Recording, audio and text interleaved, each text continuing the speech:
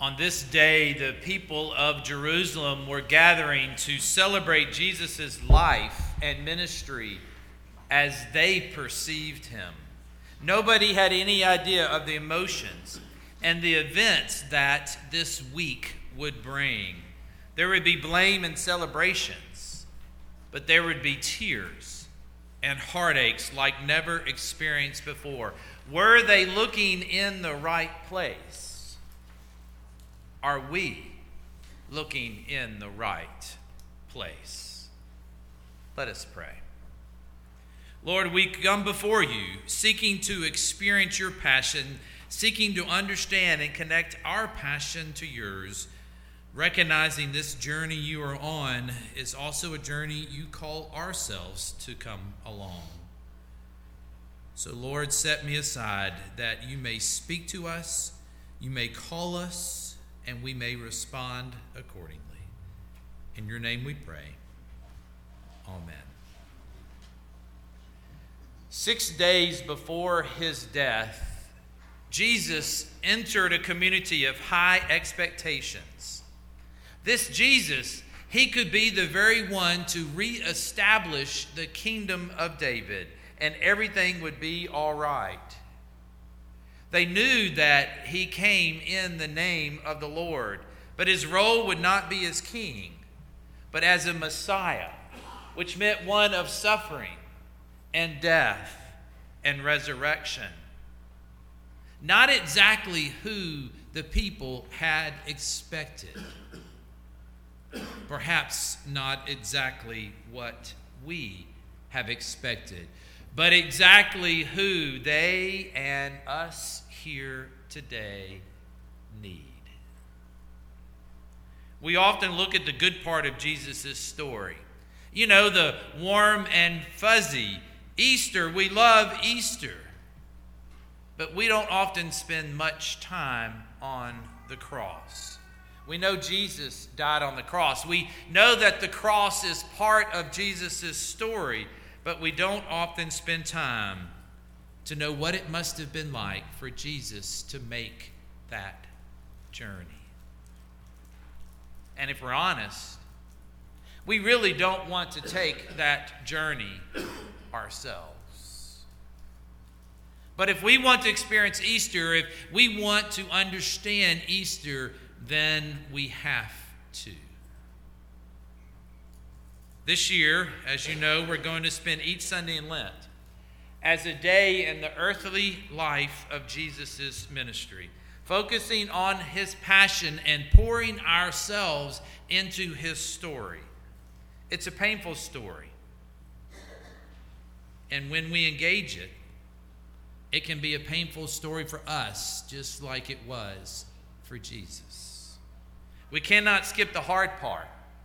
We can't skip the fear, the uncertainty, the loss, the death, and the grief. But as we engage it, we can hold on to the hope, for Easter is on the horizon. People often get confused on how long Lent is. Each year during this time, I get asked, is Lent 40 days or 46 days? What do you think? Anybody willing to guess? I don't hear many guesses. Yes. I gave you one of two answers. Yes, is that what you said? That's probably a good answer. Technically, by days, it is 46 days. But each Sunday, and there's 6, are considered to be little Easters. And some people feel that they can take a break on these little Easters from the discipline of the other 40 days. But here's the truth. The fear, the pain, the uncertainty, the loneliness, the death, and the grief does not take a break on Sundays. And if we're honest, Sundays don't always feel like resurrection. Taking this Holy Week journey with Jesus day by day helps us realize, it helps us picture that our difficulties and our journey were also part of the human journey of the divine in Jesus. So we hope this journey will help us to not only understand Jesus' story better, but help us to understand our stories better. We will have to make this journey with care and with compassion. For who knows what we might discover as we enter the story deeply. So today we begin with Palm Sunday, a story that is told in all four Gospels, which help inform our own story. And how do the symbols and action of this Palm Sunday parade lead us to the symbolic action of the cross? Jesus' whole ministry, since his birth, since his baptism, and since the calling of the disciples, have been all about this moment, this final journey into Jerusalem. We have Jesus, we have the disciples, we have the crowd, the palm branches, but often overlooked is the story of the donkey. Now, some versions say colt and some say colt and donkey. When Jesus and Mary traveled to Bethlehem, they were most likely on a donkey.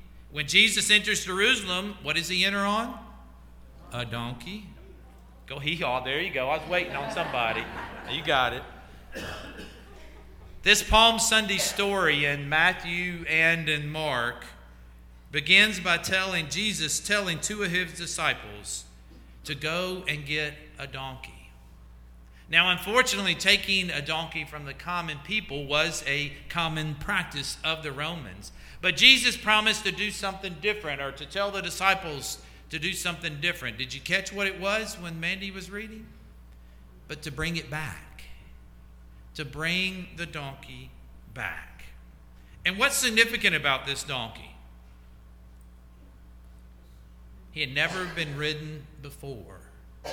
At our Thursday morning Bible study, the question came up, how would you like to ride an animal that had never been ridden before? Any takers? A beast that was to be used for a sacred purpose must never have been used for any other purpose. Jesus' journey into Jerusalem was a sacred act. It wasn't just a celebration. But how often do we confuse the two? How often do we fail to grasp what that might mean? Jesus knew what it meant, but what about the people of Jerusalem? What about us? We will see in the days leading up to Easter. Fortunately, Easter still holds the sacred, but let us not miss what leads to it. And how might entering into the story of Jesus inspire us, encourage us, and call us to live it out today? And what stories from our own life do we miss out on the sacredness because of the focus on the celebration? What times in our life do we get blinded by the pain that we miss God's active presence around us? That's why it's so important for us to connect God's story to our story, and then to live out that story accordingly. I hope this Lenten season will be different for us. It'll be different this year for you and for all of us, as we picture ourselves in God's story. Perhaps even as we look around, seeing God's story working itself out around us. To help us, let us focus on the sacredness of Holy Week. To come into a town on a donkey meant you were coming into town as a king. We think of a donkey as a lowly animal, and in Palestine it was actually highly regarded. Now, when kings entered a town for war, they came on a horse. But when they entered the town for peace, what did they come on? A donkey. When Jesus entered Jerusalem, he came in from the east on a donkey. When Pilate, the governor of Judea, entered Jerusalem, he came in on the west on a horse. Now, do we know what big city was to the west? But Rome. Rome, the seat of political power, where much of this tension with Jesus lies. A reminder that what little they had in Jerusalem now belonged to Rome. Jesus, the King of Peace, is coming riding on a donkey.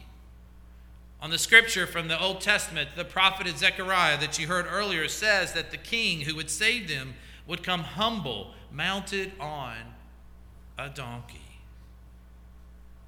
The people, the crowd knew these words of the prophet, but the people still seemed to want a king on a horse. They didn't notice that he was on a donkey. A detail I imagine that they'll look back in a few days and say, I wish, why didn't I? If I'd only realized. What was it that the people shouted as Jesus entered Jerusalem? Hosanna. Hosanna. We know what that word means. Mandy told us.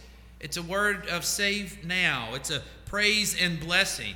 Some thought it was a cry of rebellion from the Psalms. But it's a word of salvation. The people were looking for a king who would save them from their trials and hardships, like a college basketball coach to save their team and lead them to a championship. The people wanted a political king, a conquering king, a king who would lead them in battle, a king who would protect them. Sometimes we need to step back and look to Jesus, not just for what we need or for our own interest. Remember what the shout of the people said? Blessed is the one who comes in the name of the Lord. The one who comes is transcribed as Messiah. They know the Messiah is to come. They're expecting him. They believe that Jesus is him, but they are looking for their Messiah, not the Messiah that God has sent. That's what happens when our story and God's story are disconnected. On Palm Sunday, Jesus enters Jerusalem in a public procession. His disciples are behind him. They are afraid. They know Jesus is a wanted man in Jerusalem. They know that his entry surely signifies his death is about to happen. But Jesus knows why he enters. Jesus' entry into Jerusalem is actually a contradiction to all that the people had hoped for and expected.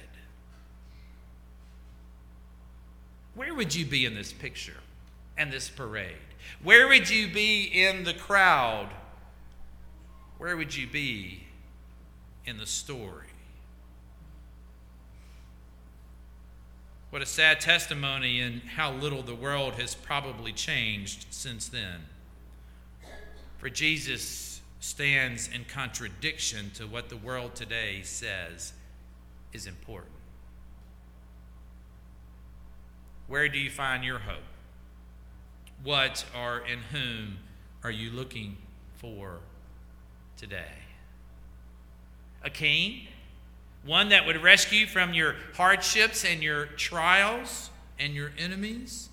Or one who would walk with you as you humbly approach the throne of grace?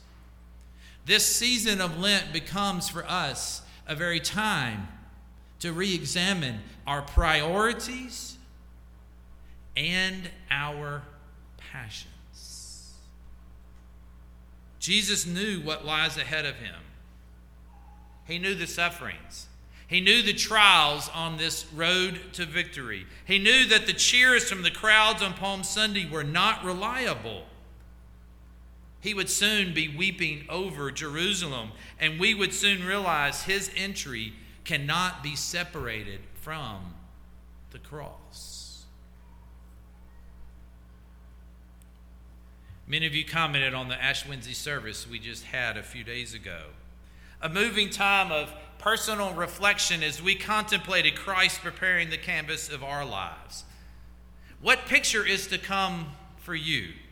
What scene will be painted on your journey to the cross? Lent becomes that season in which we weep out of desperation for the brokenness of our community and for our own brokenness, realizing we are not perfect, will never be made perfect, and will only be made whole through the death of Jesus Christ. And we seek forgiveness for the role we have portrayed, and having this all together, and perhaps the injustices that we are guilty of. So for many, for us, it's time that we get off our high horses, our war horses, and get on our donkeys, or at least walk humbly by the side of the one who's riding on it, even if we are not certain of what story comes next. We can be certain. We can be absolutely certain in this, though, that the one who holds it, who holds the story, we can be certain in the direction that he's headed, and we can be certain in what lies ahead. By celebrating Palm Sunday today, we don't just have a few days to prepare for Easter, but we have several weeks. Where or to whom will you be looking? Will you follow Jesus over these weeks from a curious distance, or will you ignore him altogether? Or will you seek to see where your story perhaps intersects with his story? So let us take time to examine our life and offer to God that which holds us back from fully experiencing him. Let us surrender to God that which blinds us from seeing what lies on this side of Easter. And what is that? The cross. And let us trust that he is preparing the canvas of our lives if we will just give him the paintbrush.